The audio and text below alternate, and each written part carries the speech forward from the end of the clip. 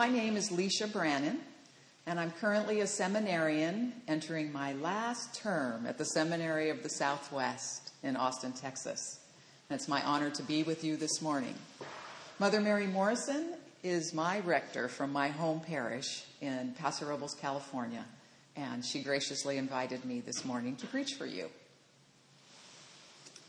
So along with a lot of other events in the world this week, an important one took place in our tradition as the Episcopal Church, as well as the Anglican Communion. A few months ago, the Archbishop of Canterbury, Justin Welby, asked for a meeting of all the primates. Now, as I've talked about this with friends this week, the first thing they think of with primates is not people, but monkeys. But rest assured, our primates are archbishops, and they include our presiding bishop, Michael Curry.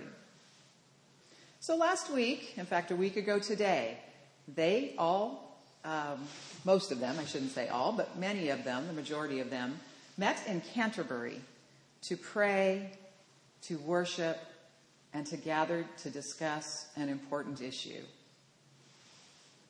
The reason that Justin Welby asked them to come was this important issue, that they were worried it was going to break the communion.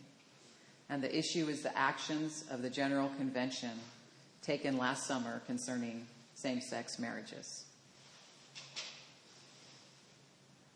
This time together was meant to be one in which they could engage face-to-face and discuss this issue person to person with the primates and their representation of 165 countries and 85 million Anglicans.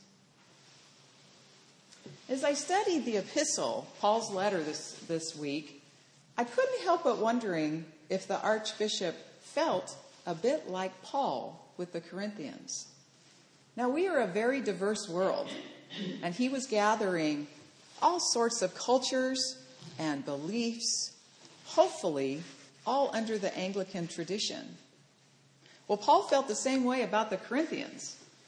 Now, Corinth was a place just on the edge of Greece. It's a big trading port surrounded by sea. And at about 150 BC, it had been ransacked and destroyed by the Romans. Well, 100 years later, Julius Caesar decided to repopulate it. So he pulled people of all different cultures. There were Judeans, there were Greeks, there were Syrians, there were Egyptians, and they were the freed slaves. They came with their pagan religions, their own beliefs, and when Paul got there, he worked diligently to gather them together as the first Christians of Corinth. So I saw some parallels between what was happening this week and what Paul was trying to do with the Corinthians. And in our epistle that we hear this morning, Paul has been given the opportunity to explain to them exactly what spiritual gifts are. There's been some misunderstanding, some confusion. There's also been a struggle for status and power using these gifts. So he's really giving them a lesson not only about spiritual gifts, but also about the Holy Spirit and the Holy Spirit's part in these spiritual gifts. So Jesus sent the Holy Spirit to be our guide, to be with us as Jesus' divine nature in us when his bodily presence would no longer be with us.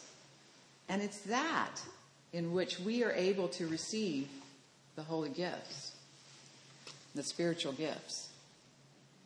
But we can't do anything. There's nothing in our hustle of daily life that we can do to receive these gifts. We can't earn them. We have to be open to receive them.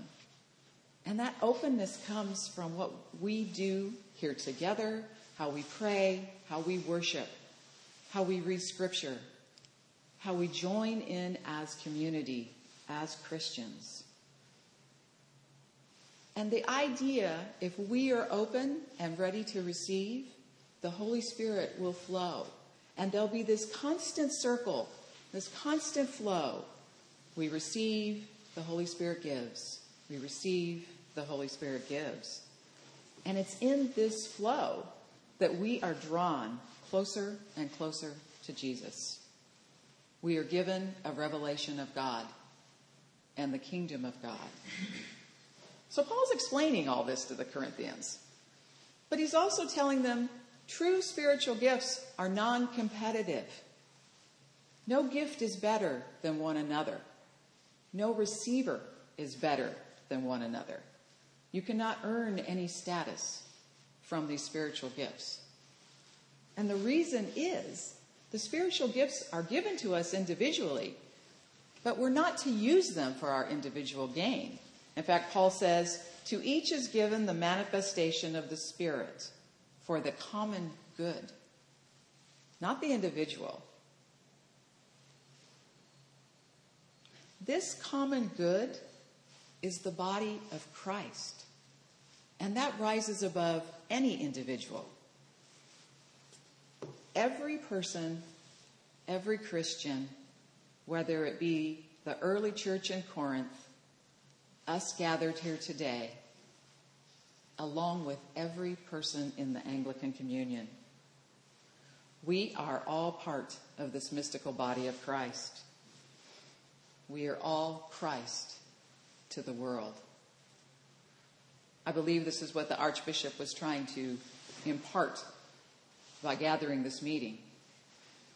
That when we look to the common good that is above us individually, the communion will not be broken. The Holy Spirit will offer these gifts, and we will engage them. So the primates met for 5 days, and one of the things that came out of that meeting, amongst other things, is that the Episcopal Church would have a certain sanction, that our ability to participate in some of the committees and different things that the communion offers would be suspended for 3 years.